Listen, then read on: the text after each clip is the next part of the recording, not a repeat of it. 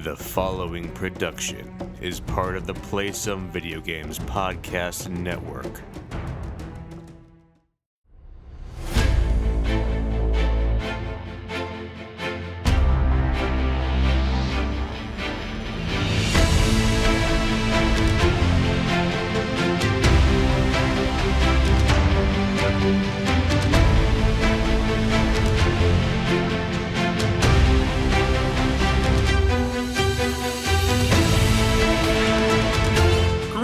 Boarders, and welcome to Board with Video Games, the gaming podcast that strives for the right balance of coverage for games you play on your table and on your television. You can think of us as the splish and splash of gaming podcasts. We're a proud member of the PSVG Podcast Network and thrilled to be part of the Dice Tower Network as well. I am one of your hosts, Kyle, and joining me on this co-op adventure, the guy who ensures all of your water activities are a good time. Josh, how are you doing this evening? Well, I'm glad you didn't say all of your water sports are a good time, because that would be totally different. I don't know what you're referring to, okay. Josh. This is a family-friendly podcast. Okay. So, I was going to say, somebody knows. Yeah, Splish Splash. 2 weeks ago, I was at a Super Soaker cookout, so I'm the expert on this now. So that's excellent. It's starting to heat up here in the old state of Iowa. How are things on the East Coast? Oh, I mean, if you know anything about the East Coast, it probably won't surprise you that we had one day where it was 80 and then the next day it was 50. So, normal. We've had one, I would consider, hot day for the season. Okay. And then maybe three comfortable, nice, sunny, enjoyable days. And then, the rest is like, who knows what. Right. Like, you don't know what you're expecting, but that's just, I'm just kind of happy that the allergy stuff has, for the most part, subsided here. We went through a month where everyone was just destroyed by allergies. Everyone was sick at the same time. And we had a really bad start to the spring season here. Oh, that's unfortunate. Yeah, it was awful. So I'm glad that that's over. It seems, for the most part. Yeah, we have, I think, wrapped up for the most part our quote-unquote rainy season. From usually mid-ish November to early June, it just rains pretty regularly. 3, 4, 5, sometimes days a week, it is raining. Yeah. And I think we have turned the corner on that. And while I enjoy that to a degree, because rain is not my favorite thing in the world, I feel very sad because right now, this is pretty much the best my lawn is going to look and the best that all of my garden beds are going to look, because it's humid. It's gotten warm. We're in the low 80s, which for us is warm. And they're plenty watered right now at zero cost to me. So, watering moving forward will be just so that, got to keep up with the Joneses next door, but no more than I have to, because I don't want to spend the money. Are you guys mostly in flat land, or do you guys have hilly stuff? We are pretty flat. It's Iowa. Yeah. I mean, I don't know. Regionally. It's not quite as flat as when I lived in North Dakota, but it's pretty flat. Okay. Yeah, we're all hills here, so everything is different from weather to everything else. So I get the idea of where you are. Like, I've been to Arizona, so I know what flat land looks like. It's probably the first time I've ever been somewhere that I've seen so much land in just like looking in one direction. So it wasn't obstructed by some hill or pesky hills. So it was very odd, but so we don't get that. Like, literally, we were driving home from somewhere and we turned a corner and it had downpoured at some point before we got to where we were, but it was dry 10 feet from behind us, and we didn't see rain clouds or nothing in the sky. Right. So, like, okay. Yeah, I can imagine that. I do miss, northern Minnesota. That is a little more, not super hilly, but has some hills and has a lot of trees and narrow tree-lined roads and all of those beautiful things that I love very much. Here, I get wide, flat cornfield lined roads. So, I mean, I can appreciate that. Corn's important, they tell me. Some say it's also really way over. We put more importance on it than we should, but In It's Iowa. in every food you ever eat, so I don't know that we put too much importance into it. I think the question should be, should it be in basically It every shouldn't food we be. ever eat? So, corn. That's so cool. So, anyway, yeah. Hey, should we get on to not talking? I was going to start to go down a huge road of like farm subsidies and things like that, but I suppose that's probably not the best road for us I'm to sure go people down don't right want now. us to talk about that. Yeah, No, you're I don't probably think right. so. So we'll move on and we'll talk about games. So, hey, thanks so much for joining us this week. As always, if you have any feedback, questions, suggested topics, hit us up at Board with VG on Twitter, or check out all the awesome things Josh is posting over on the Instagram, also Board with VG. As stated at the top of the show, we are a proud part of the PSVG network, and PSVG is on Patreon. We're absolutely thrilled with the support you have given us there thus far, and if you'd like to monetarily support what we do, you can find us there at patreon.com/PSVG. But the most important thing is just that you listen and maybe share our podcast with someone else who you think might enjoy what we do. And we are also a member of the Dice Tower Podcast Network. So if you enjoy our conversations about board games and would like to dive deeper into that world, we'd encourage you to check out the Dice Tower Podcast, as well as all of the other members of the network. No matter what type of board games you enjoy, there's a podcast on the network that's right for you. So Josh, we are rolling into, some of the bigger conventions that we're going to see, E3 and Origins, basically right on top of one another. Yes. So this week, probably really no topic of the show. It's just going to be all of the news that is setting us up for what to expect and maybe what not to expect at these big shows coming up. So in the board game world, Josh, what has been going on, sir? Well, I mean, I guess we'll start with the quasi board game news. Just as Kyle mentioned that we're part of the Dice Tower Network, this comes straight from Dice Tower News, which I think most of our stories are coming from. This is Starcadia Quest comic miniseries announced by IDW Publishing. So those, as from the site, those anxiously awaiting the successful Kickstarter funded Starcadia Quest, which, if you can't picture that, this is like the chibi looking games. They're like dungeon crawls, Super Dungeon Explorer, and all these kind of games. And if you don't know what chibi is, Google it. CHIBI. Okay, before you continue on, yes. Is it chibi or is it chibi? Potato. Okay, I didn't know if I've been saying it wrong my entire life. Well, it's okay. It's probably, I believe it's, well, I'm not going to try. I don't know. Who knows? I was told chibi. It's probably chibi. Who knows? This is from Come On. And yeah, I mean, IDW is publishing a 3-issue comic miniseries by James Roberts, who is the author of Transformers, More Than Meets the Eye, and Lost Light. So the miniseries is going to take readers along with Starkid and his freelance adventuring crew deep into the frontier. According to the writer, there's lots of world building, lots of emotions and shocks, but ultimately the story carries itself forward on a wave of old-fashioned heroics. So each issue of Starcadia Quest will also include an exclusive playable game content as a way for the readers of the miniseries to incorporate elements of the comic storyline into their tabletop gameplay. Kyle, have you played any of the games in this universe, I'll call it? I have not. This is one of those sets of games that every time I go to my friendly local game store, I look at and say, I really, really should play these. And then I look at the price and I say, maybe next time I will play these. But from everything I hear is that they are excellent. And they have a pets expansion. They have a pets expansion. They are also expensive, though. I'll agree with you on that. Okay, next up, news. Once again, from DicetowerNews.com. Asmodee launches GameGenic, Ingenious Supplies. So Asmodee announced they're launching this company. They declared its mission to be delivering, quote, amazing accessories that protect, support, and enrich players' experiences. GameGenic is going to be headed by Adrian Alonso, the man behind the Ultimate Guard products.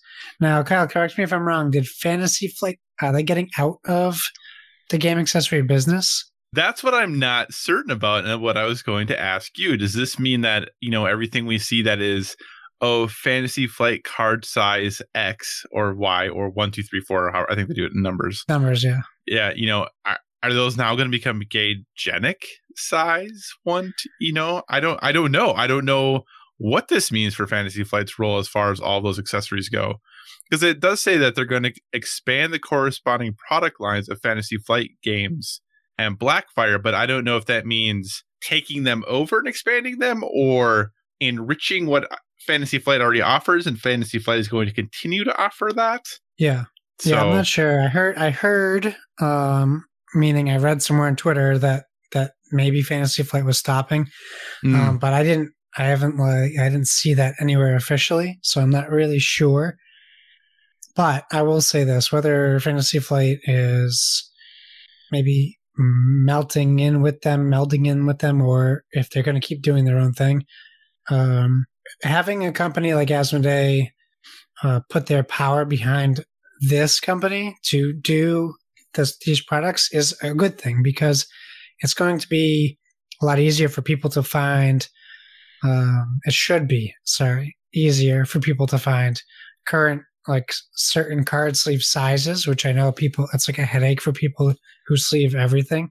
But I think it also shows people are embracing this 3D printed world in this era that is coming up, where it is like pretty reasonable to 3D print things as far as cost goes. Mm-hmm. So there's a large markup in the market for this. So, I think it's a good thing. I don't know what their prices are going to be, but they can have everything from sleeves to deck boxes to play mats to dice sets, and then licensed products as well. So maybe we won't just have to buy Fantasy Flight generic sleeve numbers, but maybe we can get Lord of the Rings card sleeves or Star Wars Outer Rim card sleeves if the market is there for that. They definitely have the financial backing to do it. Right.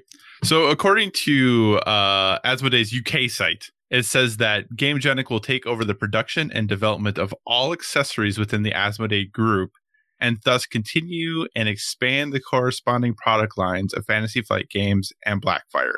So my assumption is that, Fantasy Flight is done with creating accessories. Also, doubling down on that, is that just posted recently is that Gaygenic has announced their official Keyforge accessories, which are going to include deck boxes, card sleeves, and other accessories. So it sounds like, for sure, Fantasy Flight is kind of done creating their specific things, and there will be some sort of rollover, if you would, or transition as Gaygenic takes over all of those things. That's very cool, actually. There's a big market right now for the Keyforge stuff, so the 3D printed stuff and things like that, so that'll be good for them. Is there a specific accessory that you would really love to see, them come up with, whether it be for Keyforge or any other game that you could think of in the Asmodee product line? Is there something that you'd be like, hey, it'd be really cool if they did X? The first thing, I don't know. That's a tough question. I think at least for Keyforge, like, they need to have proper counters, which they don't, and like they're representing them now with cards with counter icons on them, and that doesn't fly. Also, the rules explicitly say don't use dice for like counters, right? Which everyone uses dice for counters, right? In everything. Yep. Thanks, Magic. But also, like, they don't include anything. All the components. I haven't gotten the new starter set, but all the components in the base starter set, like, they're not good. They're very bad, and they don't even give you the Aether you're collecting through the game. They ask you to use like substitute things. Like, so I would welcome any Keyforge accessories at this point. Well, they're supposed to be released at Gen Con, so there you go. Not too long to wait. I would like to see, since if we're talking Asmodee, I'd like to see them sell the Potion Explosion tower individually, so I don't have to buy the second edition just to get the plastic dispenser. That'd be cool. Yeah, that would be nice. That'd be what very about cool. you? Can you think of any Asmodee stuff you'd want? This is probably not the best thing, but I always go to, I would love to have as an option to have pre-painted minis for games, because they do it with Fantasy Flight, but a lot of the other games in the Asmodee group don't have that. So if it became, even if they could keep them reasonably priced as most Fantasy Flight products are for what you get, or they had an option that you could get, from the Plaid Hat minis from their games pre-painted or something, I would be totally down for that. And I think that's obviously getting a little more niche and a little more luxury, but they say they're going to do everything from, the basic card sleeves and stuff up to things that we haven't even thought of yet. Yeah. So I hope that something like that, to be able to bling out the games that we have, if we really like something or are passionate about something, to kind of take it to the next level, I would love to see that. Very cool. Okay, next up we have highlights from the CMON Expo. CMON Expo 19. That is so hard to get used to saying. I wasn't going to stick to it, but every time I've seen them a bunch on Dice Tower recently on YouTube, and every time Tom corrects himself and says, "Come on." So I'm like, well, they must want this. Right. So that's what they're going to get. Right. So the CMON Expo, it's hosted in the Hyatt Regency Atlanta Downtown Hotel. So it's 3 days long. This is all coming from, once again, DicetowerNews.com. There are a bunch of panels. If you watch Board Game Breakfast, you'll know that there is a person called Gloryhound. She does typically like Kickstarter previews, but she hosted a bunch of online streams for them this year. And interviewed a bunch of people putting out games. So she was on board, and not necessarily in this context, but the first thing that is up here on the list is the hotly anticipated adventure game by Eric Lang. It's called Trudvang Legends, or Travang.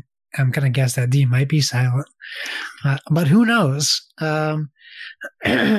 So it's designed by himself, then Fel Barrows and Guilherme Goulart. It's a 1 to 4 player cooperative, story-driven board game, and it's based on Norse mythology, though with its own pantheon of gods instead of the traditional Norse pantheon. It has a strong emphasis on epic stories, which change the gaming world based on the outcome of those stories. So maybe it sounds a little legacy-ish. And then the game begins with a single unlock story, which is played over a session. Obtaining an epic ending unlocks future stories, which affect the overall game world depending on the sequence they're played in and their outcomes.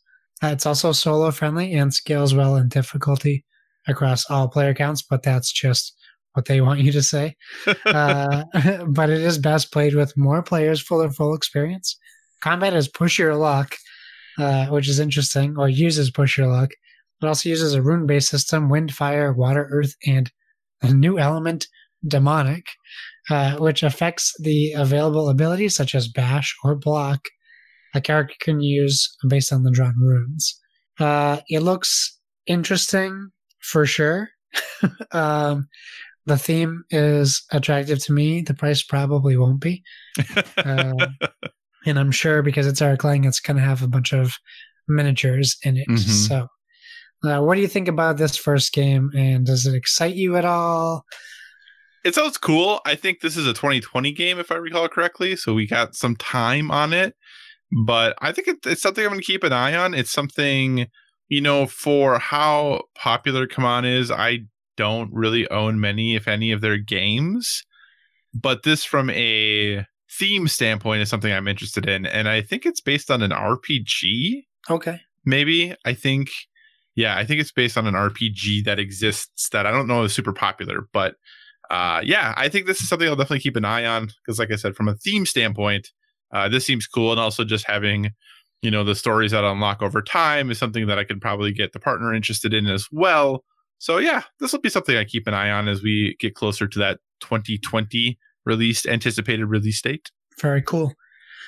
Okay, so next one, we have a lot of stuff to cover, so I'll go through these next few quickly. So they gave an update on A Song of Ice and Fire, the tabletop miniatures game by CMON.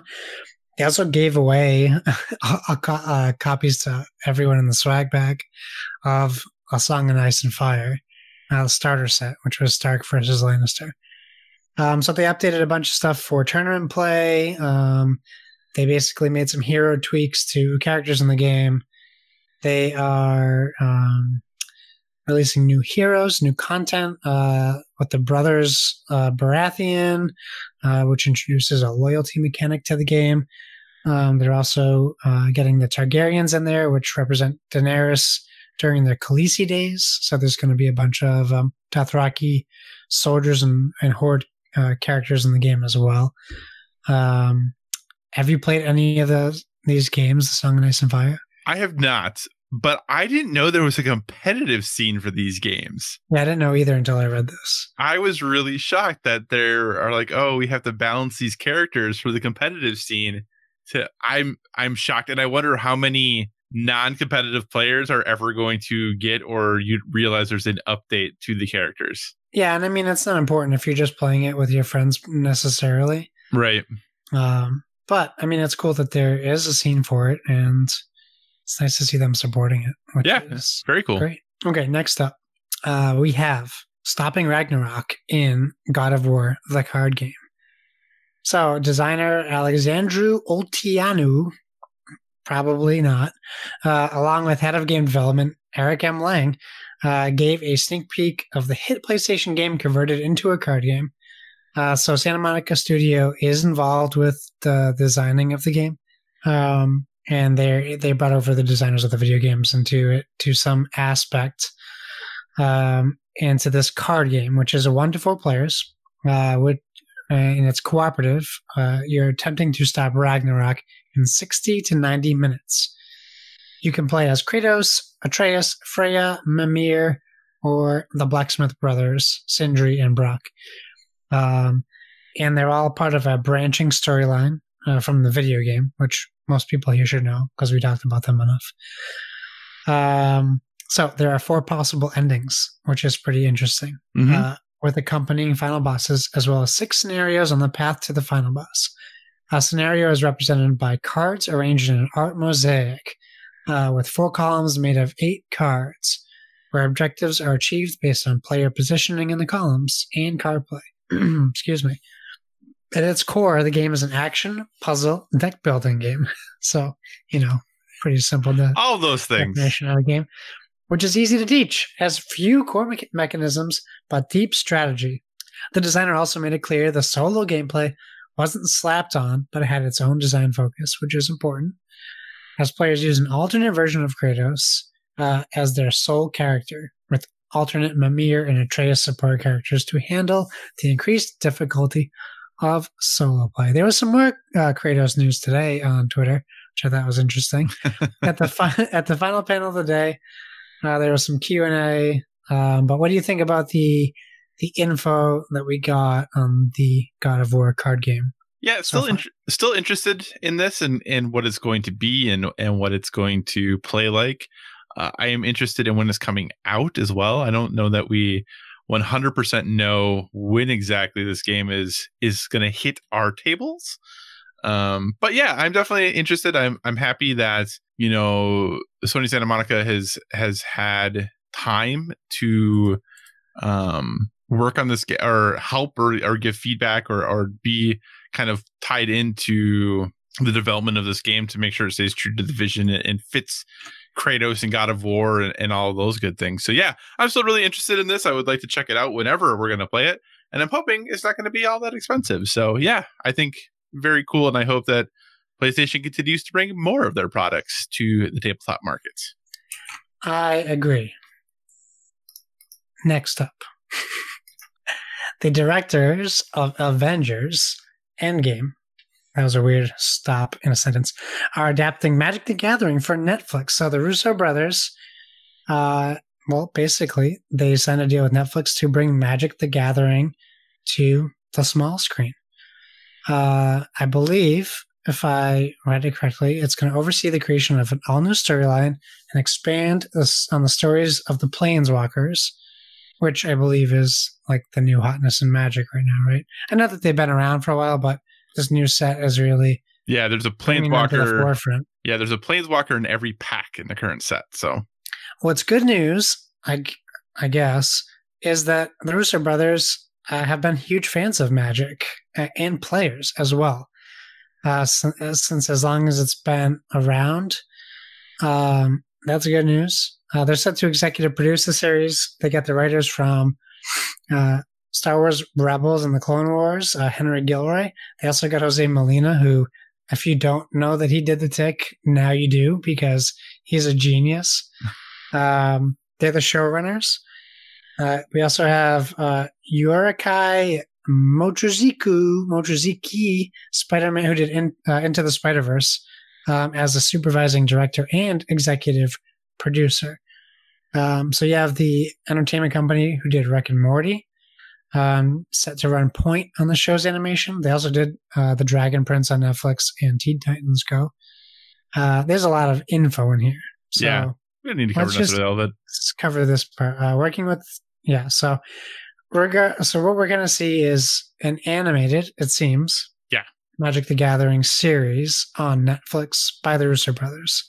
So what do you think? Is this exciting to you? This is actually exciting to me because the Magic is a game that has a ton of story built into the game. There's a lot of lore there as to why things are the way they are, who the planeswalkers are. There's a huge story behind every set comes to a different plane, and there's a reason you go to that plane. There's some sort of strife or conflict or something going on. You're introduced to all these new characters, which is why, yes, there are reprints in Magic, but for the most part, you get new art with unique characters that have flavor text on the cards that they kind of fit, and their abilities in the game fit with their personality and the way that they do things. And this is a property that has, I think, been dying for a good way to get its story and its characters in a different medium that can maybe lead to more people appreciating it. So I'm excited for this. I think it's got really big names that are running it. Now we'll see, does it actually happen or not? Back in the day, Brian Cogman, who is, known for Game of Thrones, and I think is now jumping over to the Lord of the Rings show on Amazon, I think was supposed to write a script or something for a Magic the Gathering movie, like back at, maybe 5-6 years ago, 7 years ago, something like that. And that never happened. So they've tried to get things like this off the ground before, but this seems like with everyone they already have in place, with Netflix, seemingly when they announce a show, it seems like it happens. Whereas when a Hollywood movie studio says if we've optioned the rights for or we've hired people for, that doesn't guarantee anything. But with Netflix, it seems to pretty much mean it's going to happen. Yeah, I feel like they when they announce it, it's already something they've been developing and they know it's coming out. But they also seem to be able to throw money from trees into outer space, and none of it matters at all to anybody. Which is why maybe they never make any money. It must be, because I don't get it. Okay, so the next news. Sorry, are you excited for this at all? Yeah, I mean, I don't know that it's going to get me back into Magic, but I'm still excited for the hobby, and I definitely watch it. I mean, I subscribe to Netflix. I don't plan on canceling that membership anytime soon. So, yeah, I mean, I'll definitely watch it. It just really depends on, for me, what I'm watching at the time, but. Makes sense. I wanted to watch that Dragon Prince. I still haven't watched that yet. So maybe I'll do some homework before it comes out. Excellent. But the next news, potentially the most relevant to us, because who knows if we end up doing this or not. There's not a lot of info out there, but this is from Game Informer, but this was all over the internet in the board game circles. Sea of Thieves is coming to tabletop. The action-adventure game is coming to role-playing. It is done by in partnership with Mongoose Publishing, who has experience with RPGs. In the tweet by Sea of Thieves was sent out, quote, "We're excited to announce the Sea of Thieves role-playing game.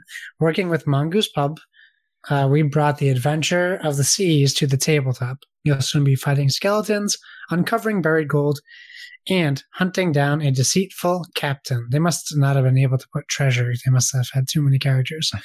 Because, imagine just digging through sand and there's buried gold in there, not in a treasure chest. Right. How Right. awful would that be? That's all.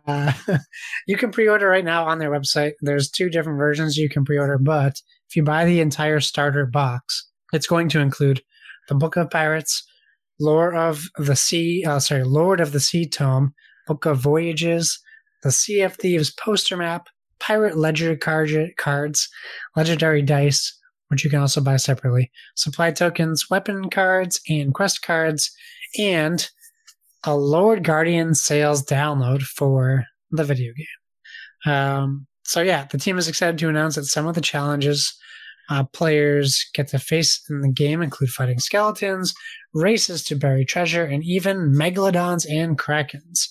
The Sea of Thieves tabletop is currently up for pre-order. It's due out in October, which is great because I'll probably be able to check it out at PAX, which I'm excited for. There's not much more info. If you go to Mongoose's publishing's website, there are pictures of some of the stuff, like what it was going to look like. That could change between now and release, but I'm excited to find out more about it, and I would totally be on board to learn how to play this game. Yeah, I think the thing that is exciting about it for me is that it's, for 2 to 6 players, which is something that makes it more easy for me to do. Getting the option to be a pirate in a role-playing game seems sweet. I think that is something that would be fun. My only concern, and this is probably not a valid concern, but my only concern is I am not familiar with any of Mongoose Publishing's RPGs.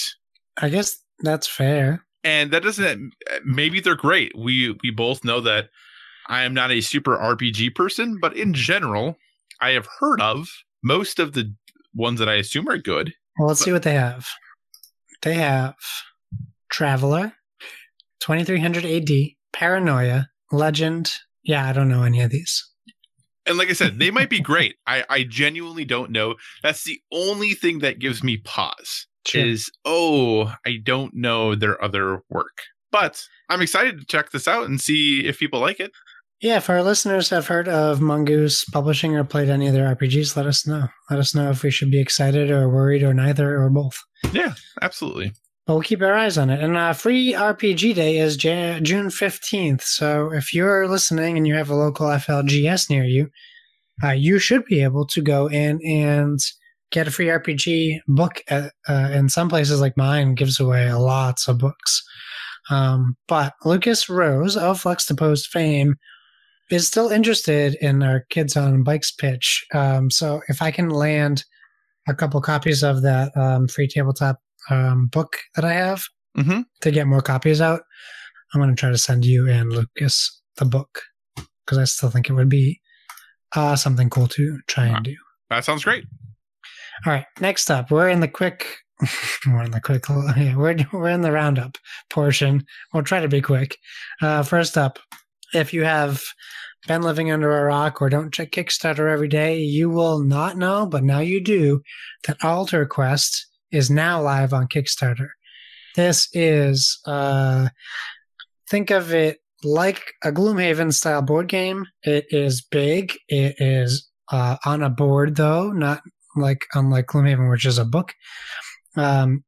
It's huge, essentially. It's a large pledge, but you do get a lot of stuff for it. So Altar Quest is by the Sadler Brothers.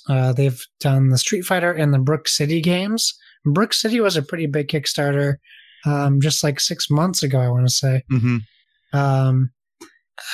Yeah, I mean, if you go by the game's description, the players each choose a unique hero who comes with their own cards and equipment decks, like Gloomhaven.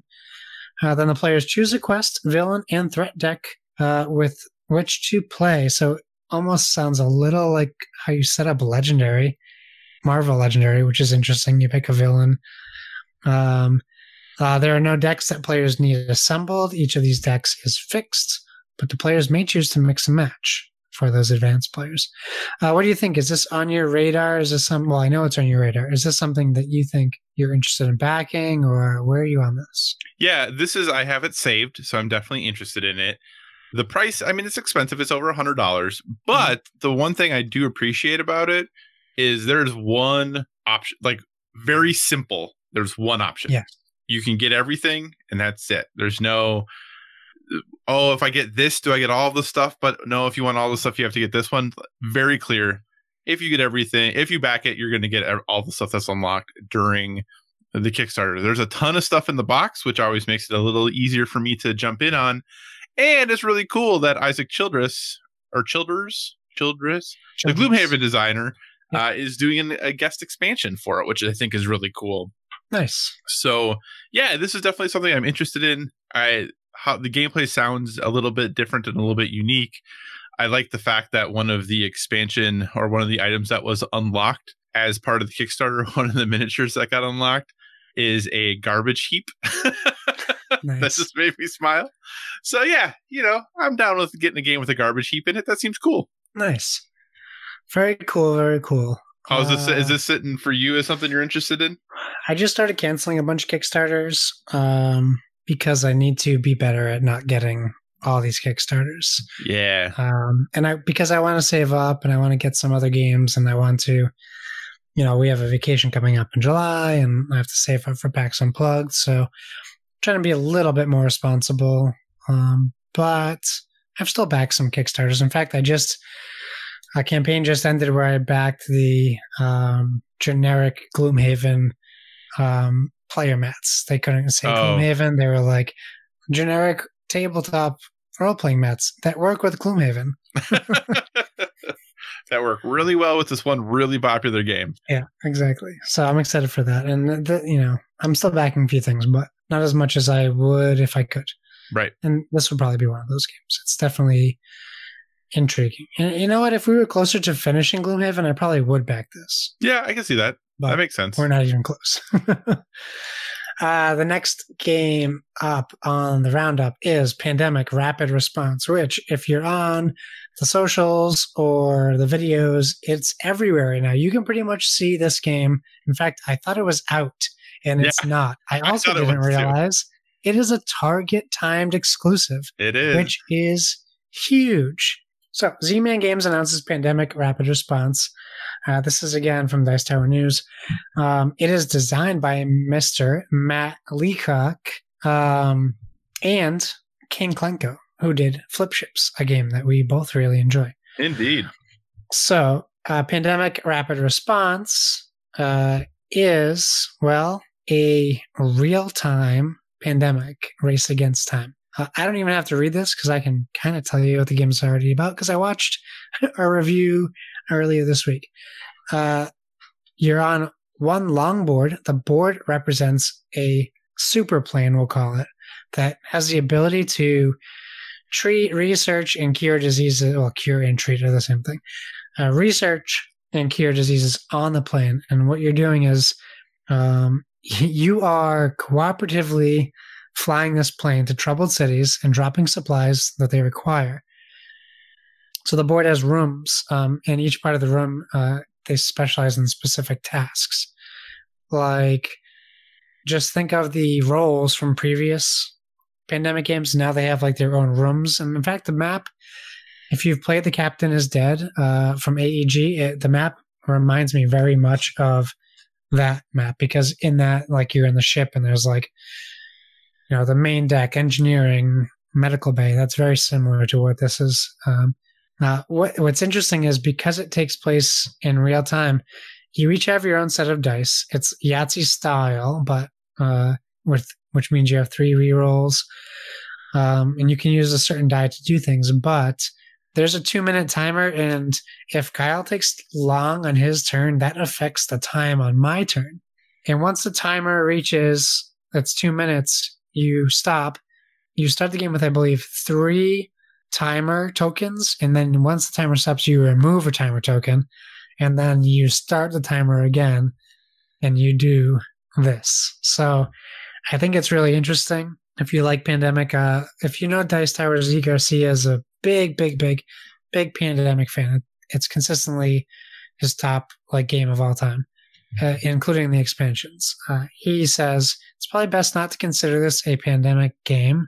You'll like it. He likes it just fine as it is, but I don't think he thinks that it fits in with that pandemic play style, which is fine. It's just basically using the name Pandemic. Right. So it's exclusive to Target stores in the US, and then you will be able to see it in the rest of your FLGS and the rest of the world in stores June 23rd. And it doesn't say specifically if that's the Target date or the other store's date. So I'm not sure who gets it on the 23rd. I think the 23rd is the Target date. Okay. I think. So we're about less than 20 days till we can get this game, which is exciting. What do you think about this game? Is this something that you want to get? I mean, it's set in the Pandemic universe, so I'll end up probably getting it because we play most of the Pandemic games in my house. What I will say, though...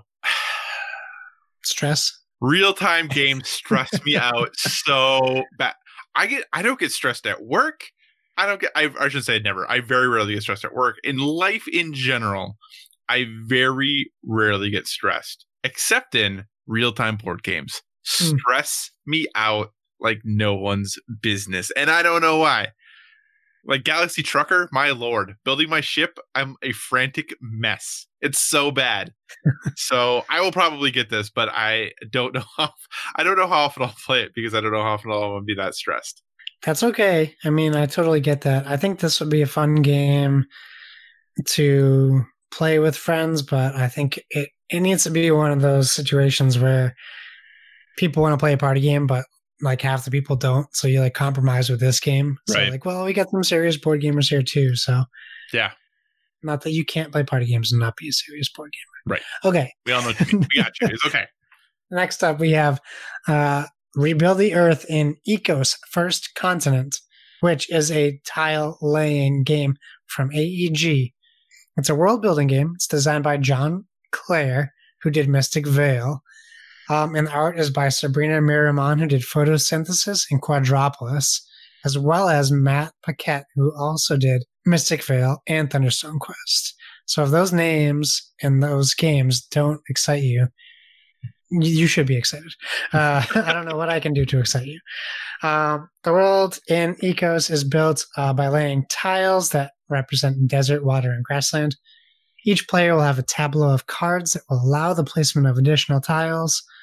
Terrain features such as mountains and forests or animals to populate the world. Activating cards requires certain elements to be present in the world. Each round, one player will reveal element tokens from the element bag, giving all players the opportunity to complete a card from their tableau and shape the continent to their own purpose. There's a bunch more about the game. What I can tell you is it plays 2 to 6 players, 45 to 75 minutes.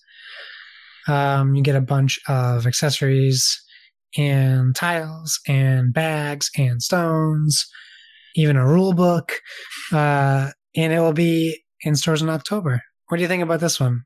Is that a good pedigree for a board game? I am pretty excited about this because I'm a big fan of John Clare, just because of Mystic Vale, and then he's obviously done Space Base and Custom Heroes and some other stuff. And he has his new game coming out, Shadow of Darkness Edge of Darkness, should be sometime in July. I think that Kickstarter is supposed to go. So I'm a fan of his work and the games that he's done. And, you know, when you look at the artists, the games they have done are pretty amazing. So yeah, I'm excited about this. And I think, you know, coming out in October, $60. All these things are clicking the right boxes for me. Yeah, for sure. This will be probably the first game I tried that I intentionally play at AEG's Big Game Night at PAX. I'll probably wait to buy this because it's very possible they give this away at their Big Game Night. So we'll see how that works out. But yeah, I really am looking forward to playing it. This would probably be a game I would buy when it came out, but we'll see. We'll see what October brings. And finally, the last board game news, we've been going for almost an hour already, is the announcement by the OP, the Opoly, the group that I agree with their name change, is bringing us Evil Below. So, I mean, I'll tell you what, I was excited by the announcement, and then I started looking at some pictures of the board game. I'm a little less excited, but we'll see how the gameplay is. So it's a 2 to 7 player cooperative game in which players take on the role of the Losers Club, famous in the books. Hopefully you've seen them. read the book or seen the movie. As they traverse their neighborhood in fictional Derry, Maine, tempting fate in numerous encounters and using their character-specific abilities to take down the menacing clown and stop the child abductions once and for all. But if just one player runs out of health, the objective fails, and Pennywise continues to wreak psychological havoc upon the citizens of this quaint New England town for years to come. So there's that. If you lose, you're letting all of New England down.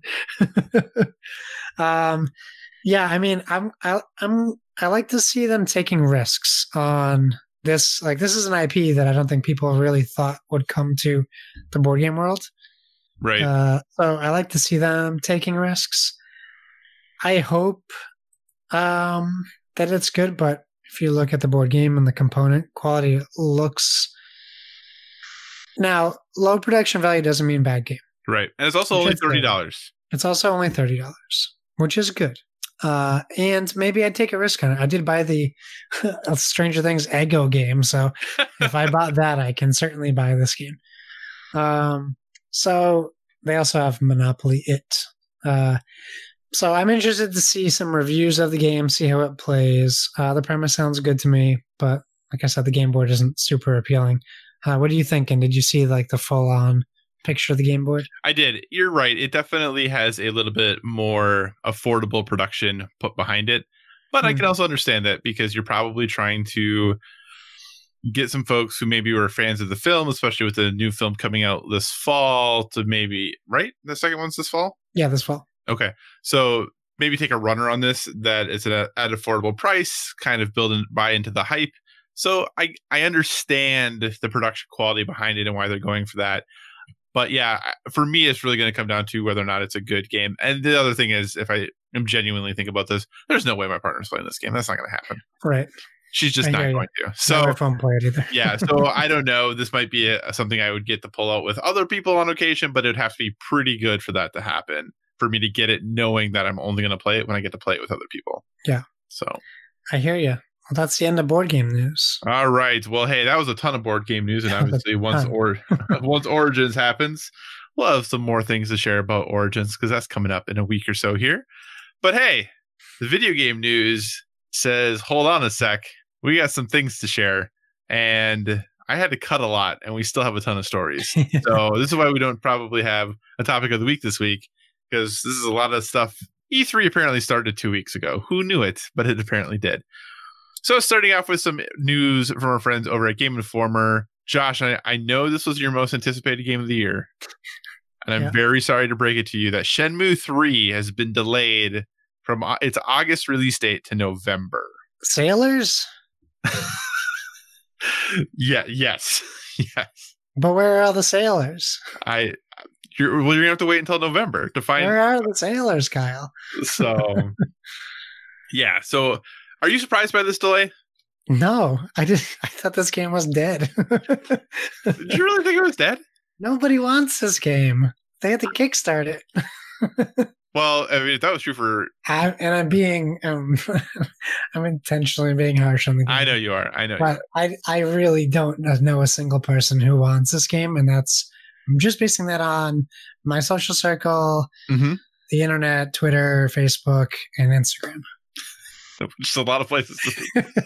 I do think there are some very specific people who are probably excited for this game, and I think those people don't remember actually playing Shenmue.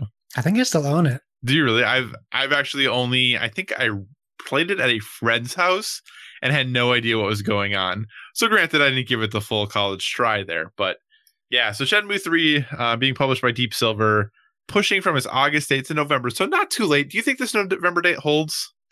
I mean, in a world of Final Fantasy VII Remake, who knows? That's true. It might... Did they say the year? Or did they just say October? Because who knows? No, I mean, I don't really know much about the development of the game, to be honest. I know they've had a bunch of setbacks, but I haven't been keeping up enough to like predict that. I mean, people say like no news is good news, but I think at least in this aspect, getting some news out of them maybe means that their new date is going to be more accurate. Yeah. So I think November 19th is what they're saying now of, yes, 2019. In my 2019 Josh mode, I'm just excited for people to play a game that they want to play. There you go. I mostly make jokes. It's just not a game for me. So if you're excited for Shenmue 3, I hope you get it this year, because it would be terrible if it gets buried behind next-gen console stuff. That would be definitely a bit more disappointing. That is for sure. So, real briefly, not that it's a huge piece of news, but I think kind of news to say what's not news is that Rocksteady Games has announced they're not going to be at E3. What a bummer. So we still have no idea what that studio, who's made some really great Batman games, is doing. For 2 years in a row, they've made an announcement to say, hey, we're not going to be at E3. Yeah, I mean, good for them, though. Like, we talk about this. I mean, yeah, I'm bummed that they're not going to be there, but we talk about this all the time about E3 stuff and pressuring people to show things that might not be ready. Right. If they're just not ready to show anything, don't go. Right, yeah. It's not like a whole company staying away from E3. They only have one game to show. Let's put on our tinfoil hat. Maybe the reason they're not there is because we're going to be on Sony's stage, so maybe it'll be revealed at PSX. Yeah, we'll see. Who knows? Who knows? Okay, so moving on to some other news. If you are a fan of the Genesis and have been keeping up on the fact that the Genesis Mini is a thing, and that is coming out this fall, they have revealed the final 12 games coming into the system, bringing the total to a robust 42 games. It was only going to be 40, but they decided to add a couple extra and call it good. So I'm not going to read the entire list. Overall thoughts. Were you a Genesis kid? Did you enjoy playing Genesis? I was a Genesis kid. I was a Nintendo kid. We have to draw the line, right? I was a Nintendo kid who had a Genesis. Okay. My neighbors had the Master System, so I was playing that well before I was playing other consoles, which was why I was excited to see they added Columns today, which was a game I played on the Master System. They added Eternal Champions, which was like a killer fighting game. Probably doesn't hold up. I'll be honest with you. I was not excited for this when they announced it, especially at the price tag of $80. Right. But I really love this lineup. It's a great games list. And they added Tetris, which is insane. That you would think that they legally couldn't do that somehow. Yeah. But they did. Yeah, so Tetris was, if you're not familiar, Tetris was developed and I think printed, but then never released. So there's only a handful of cartridges for Tetris on the Genesis that even exist. So the fact that they're including it in this is pretty cool. Yeah, it's kind of crazy. But yeah, Kid Chameleon, Road Rash 2, Virtua Fighter 2, Monster World 4, Wonder Boy's on here, Vector Man, Sonic Spinball, which is a game I loved. Beyond Oasis was one of my favorite, like, old school, like, it's not an RPG, but Zelda-ish kind of game. A lot of these games, I'm a big fan of, and I don't think I've ever played Mega Man the Wily Wars, which I would love to play. The Mickey Mouse games, the Castle of Illusions. Yeah. Like, there's a lot of great games on here. So I look forward to when no one buys it and it drops to $30 like the PlayStation Classic. And then I'll buy 3 of them and give them away as gifts. I like gifts. Echo the Dolphin. No, I think it'll be successful. I really do. It has, Echo, Toe Jam and Earl, Altered Beast. I can't reasonably drop $80 for it, but it'll probably end up on a Christmas list or two, and we'll see if I end up getting it that way. My problem with these consoles is I never really played them that long. Yeah. And I don't think this would be any different, but this list of games definitely makes me far more intrigued for this console than I was when it was announced, without a doubt. Not even close. Like, they really have done a nice job of curating a pretty excellent list. I think with like this and the NES Classic, not so much the SNES, because those graphics, some of them hold up, but not all of them.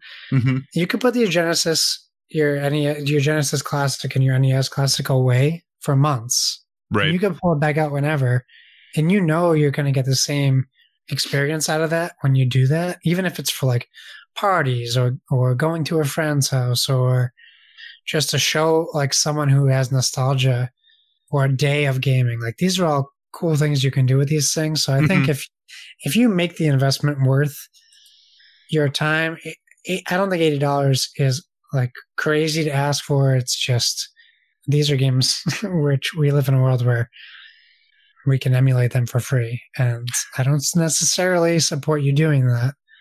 But I think it's harder for people who are not like people who are aware of how to do these things are less likely to go out and buy this, I think. Right. I would agree there for sure. So if you're looking forward to that Genesis Mini, well, now you are in luck. All games have been announced. So with how fast things move this time of year, what started as when I created our show notes today was a retail leak suggesting that a new Watch Dogs game was on the way called Legion has turned into Ubisoft officially confirming with a short trailer that Watch Dogs Legion is in fact the next game in the Watch Dogs universe and will be fully revealed at E3. So, it really has to stink being a video game company and having a retailer leak your stuff. Like that has to be a rough feeling, right? Yeah. It also stinks as a video game fan too is excited for E3. Right. Because I think there's definitely still going to be some surprises, but I think the number of surprises is diminishing by the day. So yeah. But anyway, hey, Watch Dogs Legion taking place in London. Sounds like you might be able to control any NPC in the game. Is that what we were being told? Can I tell you what the first thing I thought of was? Yes. Every other Ubisoft game that ever launches with an open world aspect and how glitchy it is at release, and now you can control any NPC you want. Right. Rest in peace, Watch Dogs. Yeah. It's gonna. Well, it sounds like what I think Devin was talking about in Discord was even the developers are saying how challenging it was to make this game work.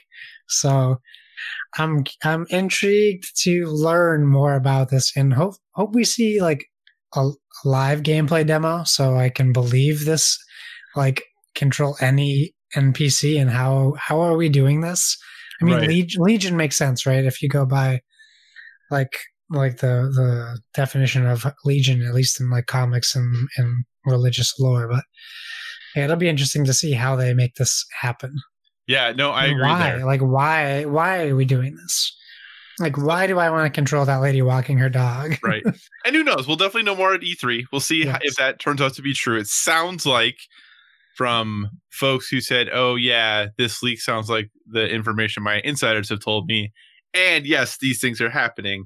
It sounds like this is going to be at least something you can do in the game. So, one thing that is going on in our Discord as we record. So if you're a dear listener, if you're not part of our Discord, I highly encourage you to join because we have some very wonderful conversations in there. And this actually goes back to what we talked about a couple weeks ago. Is this a spoiler, Josh? You know what? It kind of is, I think, for like for me, like not caring so much. I don't think that it's a spoiler that affects me, but right. We talked about this, right? So speculation was we were getting a Watch Dogs 3. And that speculation has been there for months at this point. So I would say if what leaked today was Watch Dogs 3, and that was it, like it's not a spoiler, right? Because we already knew it was coming, kind of. Right. But what did leak was a name, a setting, and gameplay elements. That's definitely a spoiler. Yeah.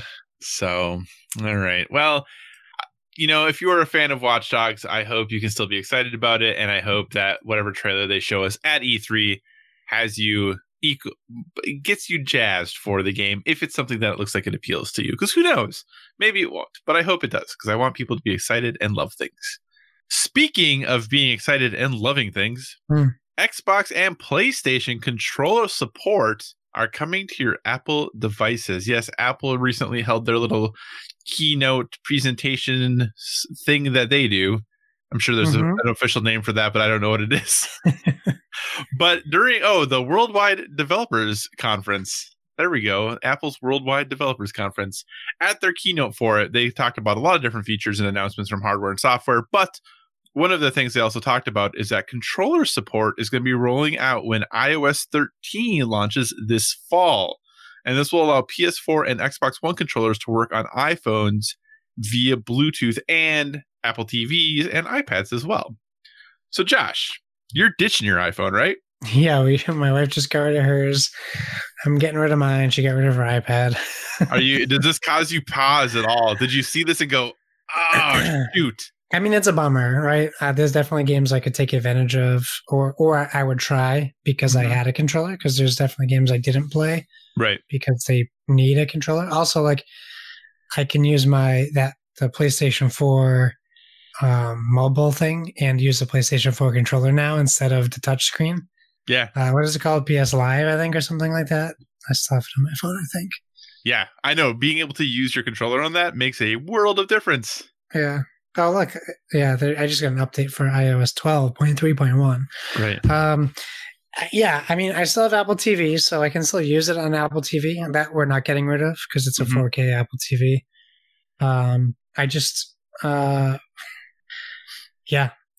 It's great for Apple, great for people with Apple devices. I think it's clearly like prep for Stadia, like to show like, hey, we can do something also, like don't just get rid of us. But they also I don't know that Apple has to worry about Stadia in that market share, like that place, like they own the market on smartphones right now. So it's cool that they're doing it. I would say, and you kind of alluded to it. Do you think this is part of the announcement a week ago or 2 weeks ago, whatever it was, when Sony and Microsoft announced that they're working on cloud gaming solutions together now, and now this is rolling out? Do you genuinely think this is the two of them kind of teaming up to put that pressure on Stadia? I mean, it's possible if they know way far in advance things we don't know. Like but you gotta imagine they know some things, right? They gotta know something, but I feel like this is probably like people have been calling for controllers for the iPhone at least, and other gaming like things like for a while. So they've supported certain types of controllers, which are basically just ripoffs of Xbox controller designs. So I'm sure they've been working on something for a while, but they may have been waiting for time to release it. That's definitely possible. Right. All right. So, hey, save those controllers if you have iPhones or iDevices because you'll be able to use them soon. Yeah. All right. Moving on. The one big hitter or one of the big hitters, I should say, that is going to be at E3, Microsoft has announced via Phil Spencer on his Twitter saying, quote, "Just finishing our final E3 rehearsal here with the team in Redmond. Feel really good about the briefing. Lots to show. We have 14 Xbox Game Studios games in the show this year. More first-party games than we've ever had in the show. Fun times." All right, Josh. List off 14 games that they're showing. On your mark. Get set. Go. No. Okay. I will not do that. I mean, it's pretty impressive, right? A lot of games. I mean, depending on what it's going to be. Then Major Nelson also made an announcement earlier today too that Phil Spencer backed up about renaming their Xbox app to Xbox Console Companion app, and it's going to be a new desktop experiences coming soon as well. So they're working on a lot of internal stuff to, right, get people ready for what should be hopefully a winning year for Microsoft. But who knows, right? And I had this conversation with my friend, like Microsoft might be losing the console battle, but they are successful no matter what. Like 31 million consoles, that's a success. Yeah, absolutely. It's not 82 million like the PlayStation 4 has, but like 98. But that's cool. Whatever. It's 98 now. Okay, so then I'm sure Xbox is higher now. I'm excited to see what they do. I mean, we're going to see Halo Infinite. We've already heard that. Yep. I don't want to speculate on rumors, Donnie, so I won't talk about anything else for leaks that are out there. I sound like I'm the president. I don't want to speculate on rumors. I mean, we'll see Ori probably. I'm assuming those are included in that 14. I'm assuming if they're publishing them that is it's always a gray area, right? When it's not a first party owned studio, but it's being published by them. Yeah. Most studios say that makes it a first party game because they're working with the first party part of Sony or Microsoft or whatever. So yeah, it will be interesting to see kind of exactly what that means. But yeah, but it's great. I mean, I'm excited to see some surprises. There's going to be surprises. If there's 14 titles, there's definitely going to be some games we have not heard of. And we now know that Forza Motorsport is not going to be one of those games. Right. So, but it is going to be DLC for Horizon. For Horizon 4 DLC. I don't know if they'll include that in a new first-party title, though. It wouldn't be new, but they said there's 14 first-party games. So if you figure, like, if they do an update, I don't think they count DLC, though, right? But if they do an update on Sea of Thieves, if they do an update on... I hope they're not including Sea of Thieves update in DLC for games. Well, I mean, again, who knows? Yeah. But it very clearly says that we have 14 Xbox Game Studios games in the show. Oh, okay. So that to me means if they do an update on any of that stuff, that counts. But that's still a lot of stuff. Like, it's still a lot of stuff. Right. But yeah, I was just hoping that they would include DLC. I'm excited to see DLC, but I mean, not for Sea of Thieves, but I mean, yeah, like I'm excited to hear what the Forza Horizon DLC is going to be because someone. Rumors I'm not going to speculate. Rumors are supposed to be pretty great, but we guess we won't say what it's supposed to be. I will tell you what I did think. I thought right now I'm kind of in a place where I don't know what game I want to play next. Mm-hmm. I think I might pick up Horizon 4 again just for a little bit, and then maybe jump into a full game. But just because I'm kind of feeling like I want to play it some more with these talks of DLC. Right. That sounds good. It's working a little bit. All right. So, hey, moving on, I guess, rumors, speculation. Yeah. We're getting a new Darksiders game, Josh. A new Darksiders game has been leaked by the E3 Coliseum, which, if I recall, is the YouTube thing, right? It's like this, think of it like TED Talks, because it has way more than just gaming industry people. Like the Russo brothers are going to be there, right?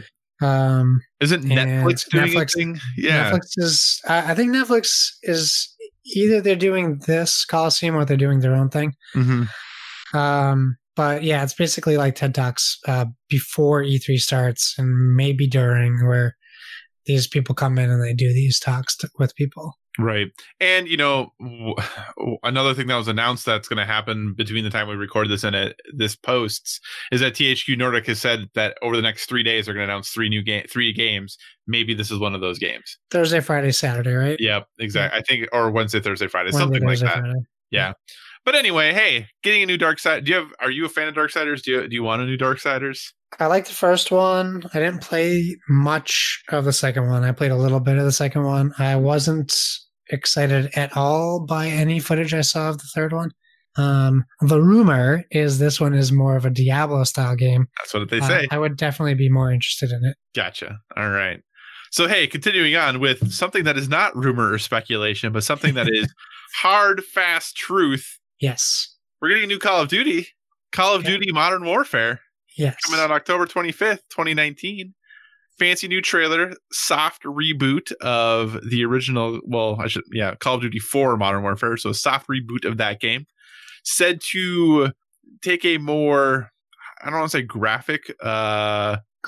Gritty, thank you. A more gritty look at war and what that means, and maybe a little more personal look at it. Mm-hmm. So there's not going to be a zombies mode with it. But it is going to launch with full crossplay. Which they should have put in the trailer somewhere, because you had to do research to figure that out. Yeah, so launching with full crossplay and a brand new engine. And let me tell you, I don't know about you, Josh, but this engine looks incredible. Yeah. I know you don't believe it's true. You think they're lying to you, but it looked really good. Like, I didn't see anything in that. The trailer looked great, but I didn't see anything in there that represented gameplay. Okay. None of that they showed is someone playing the game. Okay. Even though it says it at the beginning. I know, you're like, they're lying to me. It's a cinematic. It's all cinematic. You play as that person who jumps up on the car and shoots an Uzi into the windshield? I don't think so. Well, maybe not you that play part. as that guy hiding behind a car who's firing, no, I'm sorry. Some of the what I will say, some of the night vision stuff that they showed as you came up and put on your night vision, to me that very much looked like here's the final thing as I move into whatever is going to be me taking over control. Are you expecting it to like the graphics just to fall off the cliff then at that point? Is that what you're saying? No, I don't think they're going to fall off the cliff, but I'm not going to get into it. You know how I feel. I know the way that the trailer starts off with like this blanket statement about the rest of the trailer really just rubbed me the wrong way. I figured it probably did immediately. But in general, are you excited about Call of Duty this year? Yeah, I'm glad that they're doing this. It shows that they're serious about the single player, which I was really worried about. Yeah, I agree. They say no DLC up top, which is great. No paid DLC, sorry. No paid, yeah. So, I mean, that's fine. If you're going to include microtransactions in your game for cosmetic items, go for it. I'm okay with that. My biggest worry is crossplay between PC and consoles. So what they said is they will be grouped by input device. Okay. So if you're playing on... But even if you're playing mouse and keyboard on Xbox, which it does support... you're not going to stand a shot against PC players. That's what I read. I'm trying to remember the article that I mean, read. We'll find out more about it, but that's my worry, like on the face value of like what we saw. Yep. I am thrilled that I'm going to be able to buy it on one platform and play with all of our friends. I agree. That's awesome. Especially if we can set up like private lobbies. We can literally have a game night where we have 15 people. Mm-hmm. If we can get everyone into a room that has that on every console, right? That's going to be awesome. I'm so excited, and I hope it works the way that we all think crossplay will work. Right. But we have to face facts in that not everyone's servers are running as well as each other's at the same time. So we don't know what's going to happen, but there's great promise, I think, for this game. Yeah, I think it looks good. Like you said, I'm excited about the return to a real big focus on the story. I don't know if you've listened to any other podcast or anybody who got to see the preview of this game. It sounds like from what they showed that they aren't kidding when they're talking about gritty. Yeah. Just from what I've heard. I don't want to spoil anything for anyone. War is ugly, and like I think it's still important that people show that real aspect of it instead of it being an arcadey just kill people thing. Nope, I agree. So, they said that they were inspired by the No Russia mission from Modern Warfare 2. So, nice. Yeah, so we'll see. I don't know if I'd classify that mission as nice, but no, but you know what I meant, right? But that's kind of what they're using as their inspiration for showing how war is not this cool. Hey, I shoot things and move on, and we're good. We don't need to be glorifying war. Right. It's something we should be learning from. Yep. So, all right. So, hey, you can look forward to a new Call of Duty this fall with an old name, but hey, I'm stoked about it. Speaking of things to be stoked about, if you're a PC player, the PC is getting its own version of Xbox Game Pass. So the very awesome service that is currently on Xbox that lets you pay $10 a month to get a whole lot of great things, they're coming out with a version specifically for PC. Now, Josh, correct me on anything that I'm about to say if it is wrong. It is not, if you have it on Xbox, you don't automatically get it on PC. It's two separate subscriptions. Unless you are a subscriber to Ultimate, right, which is $5 more? Okay, so Game Pass Ultimate or Ultimate Game Pass or whatever they're calling it isn't out yet for consumers. I have it because I'm in the Xbox Insider program. In fact, if you're listening and you are a member of the Xbox Insiders program, you need to go check because you can get Xbox Live Gold and Game Pass for $1 a month right now under the Ultimate plan. That's pretty which good. is huge. And that will also include Game Pass on PC. But if you are not subscribed to Ultimate Game Pass, which I believe will be $15 a month, I think that's what I had heard, but I didn't know if that was confirmed or what that was. But now that they're adding more value to that, if you have a PC, like not everyone has a PC also, but if you have a PC also, like that just adds more value to that price we already had in our heads. Right. So Microsoft continuing to put their money where their mouth is and really moving into the PC space and trying to make that, make their games available wherever they can to as many people as they can. So Game Pass on PC, if you want an instant backlog, there you go. Not to mention, it's going to come with a bunch of titles that are only on PC, Right. like Age of Empires. Yeah. But we're also going to get Gears 5 on PC and Xbox, which is great. That is great. All right. Continuing on, as we're getting close kind of to the end here of our video game news, the much talked about, I shouldn't say rumored because it was revealed. We don't know what's happening. The Adventures game that Square Enix announced back in 2017 is going to get its worldwide reveal at their press conference on Monday evening at E3. The lead studio for this is Crystal Dynamics, the folks who made those first two games in the not Uncharted, in the Tomb Raider reboot. Yeah, where I was going with this, you'll realize in a second. And then Eidos Montreal, who does the Deus Ex games, is kind of the backup studio for that. This game has a creative director is Sean Ascagi, who actually came from Naughty Dog. So, yep. So he's one of the creative directors on the project. So very interested and excited to see what this game is. Josh, number one, are you excited about what this game might be or about an Adventures game in general? Number two, what do you want this game to be? Oh, those are both very hard questions. I don't really know if I'm excited for this because I don't necessarily know if everything I've heard can be put together in one game because I've heard so many different things that this game could be. So let's just back up a little bit then. Thinking about the track record of Marvel games recently. Yeah. And all you get is Crystal Dynamics is making an Avengers game. Then I'm not excited. You're not excited? Not by Crystal Dynamics. Okay. The only good Marvel game recently was Spider-Man. So like every other Marvel game, like track record wise, recently hasn't been good. I mean, Marvel signs are pointing that Marvel Ultimate Alliance 3 is going to be pretty solid. We don't know that for sure yet, but signs are pointing that direction. Yeah. I mean, I'm excited to play it. I really am. Right. Okay. So am I excited about the Avengers game on face value? Yes. Does Crystal Dynamics make me more excited? No. I shouldn't say I'm not excited from Crystal Dynamics. I would say they don't make me more or less excited. Also, I've had 2 years now to be worried about the production of this game because we haven't heard anything for 2 years. Right. And we didn't even hear anything really 2 years ago. We saw a 13-second teaser. Right.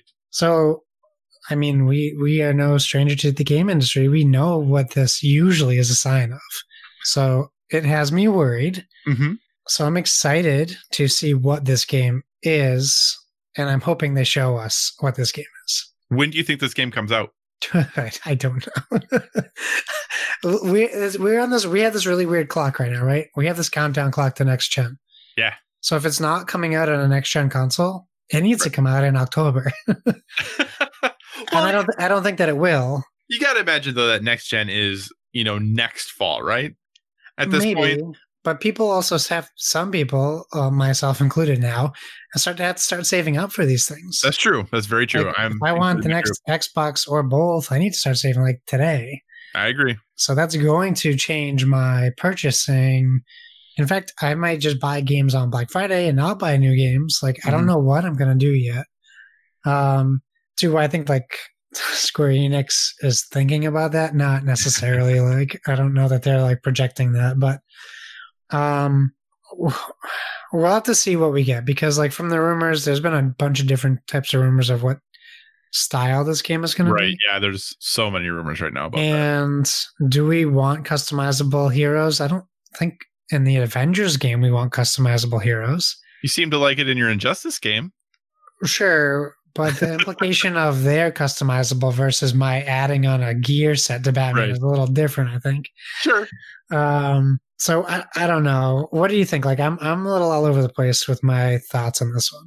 Yeah, so I enjoy the Tomb Raider games that Crystal Dynamics did. I really had a lot of fun with them. I don't know. I am cautiously optimistic about this game, but that's because I don't know what the game is yet. If you tell me Crystal Dynamics is making an Avengers game, in my mind, I go, okay, very story focused, small levels. You play as an Avenger for 1, 2, or 3 levels, and then you play as a different Avenger for, level 4, 5, and 6, or however you look at it. Yeah. That to me, because of the type of games I like to play, is exciting. I don't need co-op. I don't need any of that stuff. Now, I understand that the whole point of Avengers is assembling and doing all of that, so that probably doesn't fit with what they want to do or probably what Marvel wants them to do with this game. So if I think about that perspective, I maybe get a little more pause. But in general, I am interested to see exactly what this project is, what this game is going to be, and everything that they're going to bring to it. I am very curious about it. And I do think, ideally this fall would be great. But I do think this might be a game that we see try to capitalize on the early 2020 possibility of a lot of games have released in that time frame and done well. So I could see them potentially trying to do that and still have it be current gen, but give them some more time and push themselves away from who knows what else is coming out this fall, but we're getting a few things here and there at this point. So yeah, you're right. I hadn't thought about this newfound release window for games that we found this year. So maybe first quarter would be good for them. So, all right. And almost to the end here for video games news, EA has announced their E3 2019 streaming schedule. As you might know, EA is not part of E3 technically. They kind of do their own little thing called EA Play at a separate place that happens the weekend before, and I think leading up to the actual E3 conference. But on Saturday, instead of having a press conference, they are doing a live stream for a few hours where they are going to talk about Star Wars Jedi Fallen Order, Apex Legends, Battlefield 5, FIFA 20, Madden NFL 20, and The Sims 4. And at this point... And Anthem, right? No. I know. No, not an Anthem. Crazy. That is it, according to the stream schedule. Now, some people say, they could put a surprise in there still. But I feel like if you release a schedule and you have a surprise or something to announce, you want to put it in the schedule so people watch. Not only that, but their schedule breaks are it's only 30 minutes for each thing. So they literally couldn't squeeze anything in between any of these. So anyway, what do you think when you look at EA's schedule? Does this excite you? Does this disappoint you? What are your thoughts? It's like super boring, except for Star Wars. We're getting a new season pass announcement for Apex Legends, which is something they could just release on any day of the week, and the people who play it would be just as excited. We're going to see probably that new map from Battlefield 5 that they've already shown everybody on the internet. I know that EA has a huge fan base with FIFA and Madden, and I'm happy for those people. But that's really what that's what EA's thing was last year, except they left Madden out, which was weird. So it's fine. I'm not going to watch. I'm just probably going to watch the recap of Fallen Order. So you won't even watch Fallen Order when it happens? I'll be working, so okay. It's likely I won't have a chance to watch it. Okay. If I could watch it live, I'd probably watch Fallen Order and maybe stick around for Apex because it's right after. Mm-hmm. But I'm happy Coach gets his Madden day because he was really bummed they didn't show it last year. I don't know a lot of people who play FIFA, but I know a lot of people play it. And I don't know what else they can announce for Sims 4. There's so many DLC packs for that game. Like, I thought by now we'd be seeing a sequel. That is the one that really sticks out as a little odd. Yeah. But I'm a little disappointed. I know I'm probably in the minority, and only one person in our Discord really agreed with me. I really want a new Plants vs. Zombies Garden Warfare. I really want one. And I thought maybe this year would be the year. But this schedule is not making it seem that way. So, this is a little underwhelming. But I also think that this exact schedule is probably the reason PlayStation isn't there. Because their schedule would be, we've already seen Death Stranding. We've already seen The Last of Us. We've already seen Ghost of Tsushima. Here's 6 VR games that 90% of the internet's going to complain about. So I think when I look at this schedule, I get why PlayStation isn't there this year. Maybe. All those games you listed are 10 times more interesting than any of these games on this page, though. Okay. And I think we would want to see more of all those games you listed. Well, I would, but I know that some people would. Don't, as much as I give Sony crap, don't belittle them to this schedule of a comparison. They don't deserve that. My apologies. I'm so sorry, Sony.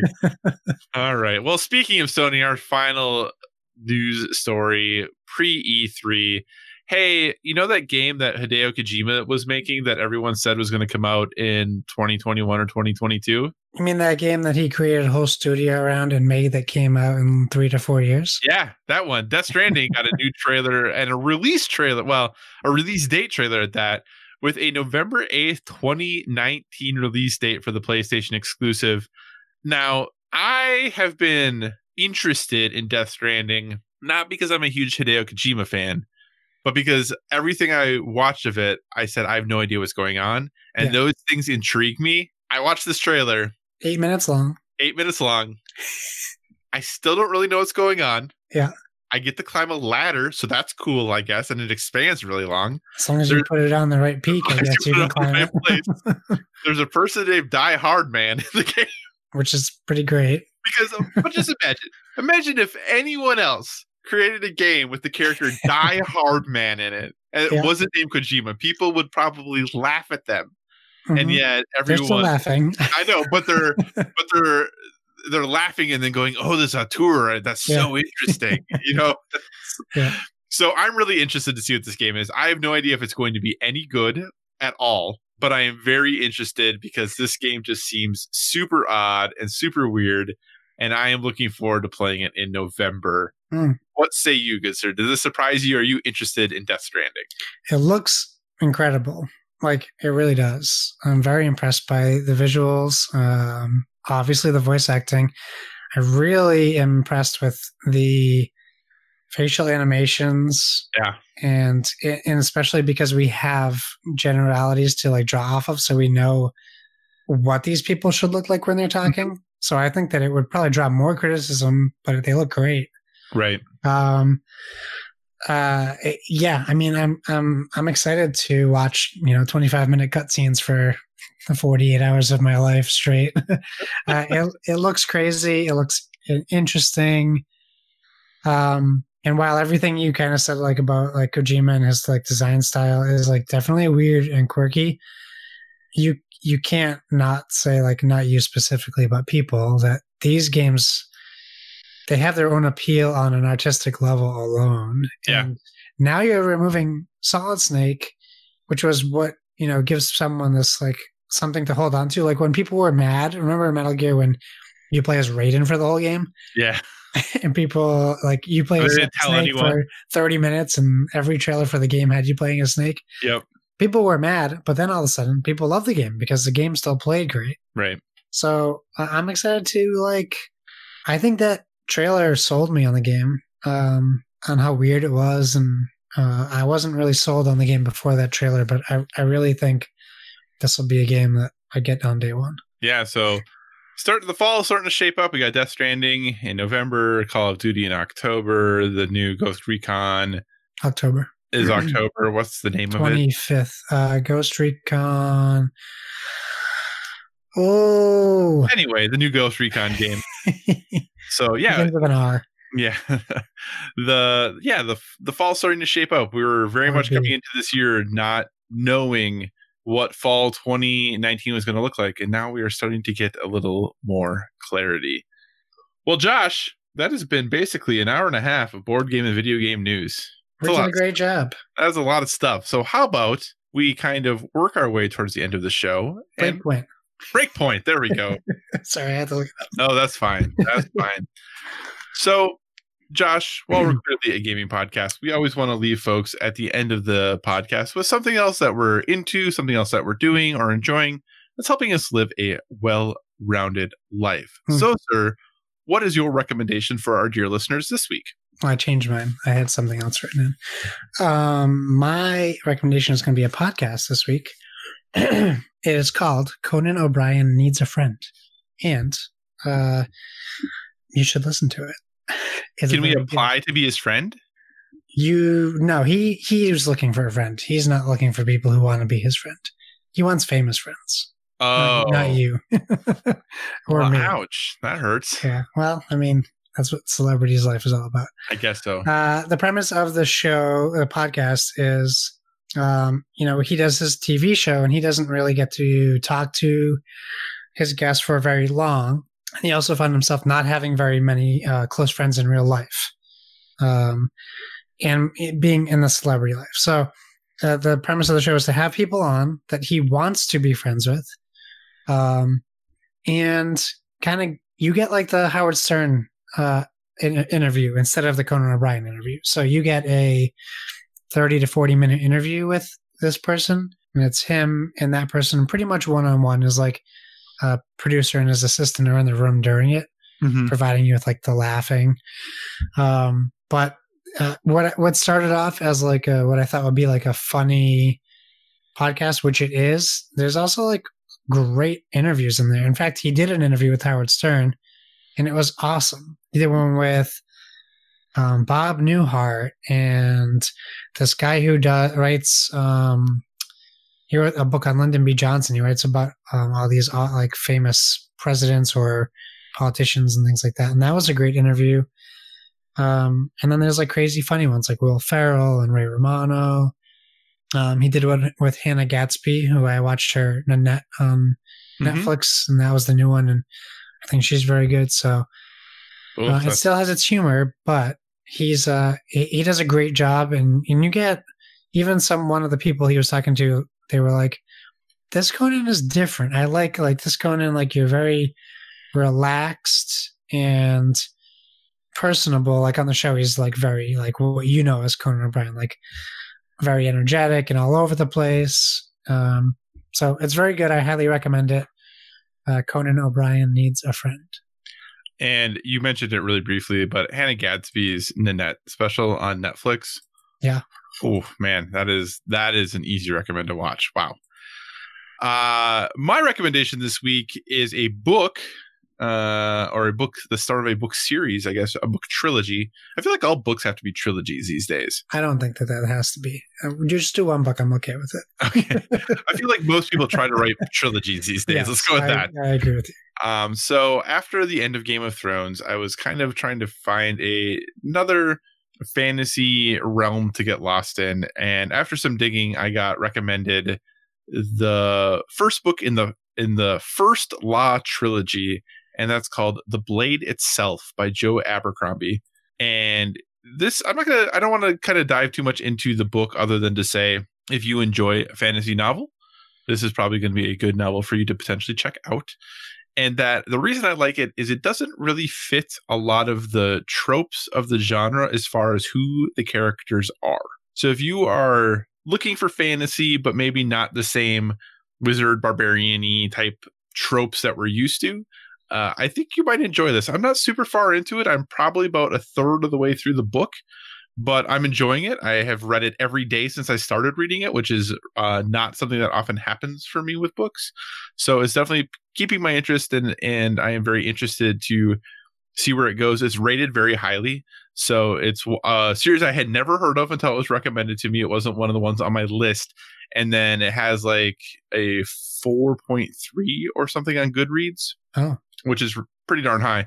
So I decided to jump into it. So far, like I said, I have not finished it, but I'm really enjoying my time with it. That's The Blade Itself by Joe Abercrombie. Josh, we've had a long show all about news. What do you say we wrap this show up? Okay, but first I'm going to look up The Blade Itself. Okay. Well, really quickly while you do that then, just so you know, dear listener, PSVG is going to be your home for all of the coverage you could possibly need for E3 this coming week. We will be doing live reacts to most of the conferences. There will be reaction podcasts after the fact to most of them as well. Josh is, I think, doing Xbox ? I got sent a list. I didn't know and talk to me about doing it, so I guess I'm doing it. I got to find someone to watch my kid. So Josh is doing some stuff. I'll be doing Bethesda. I'll be doing Bethesda for sure, maybe more.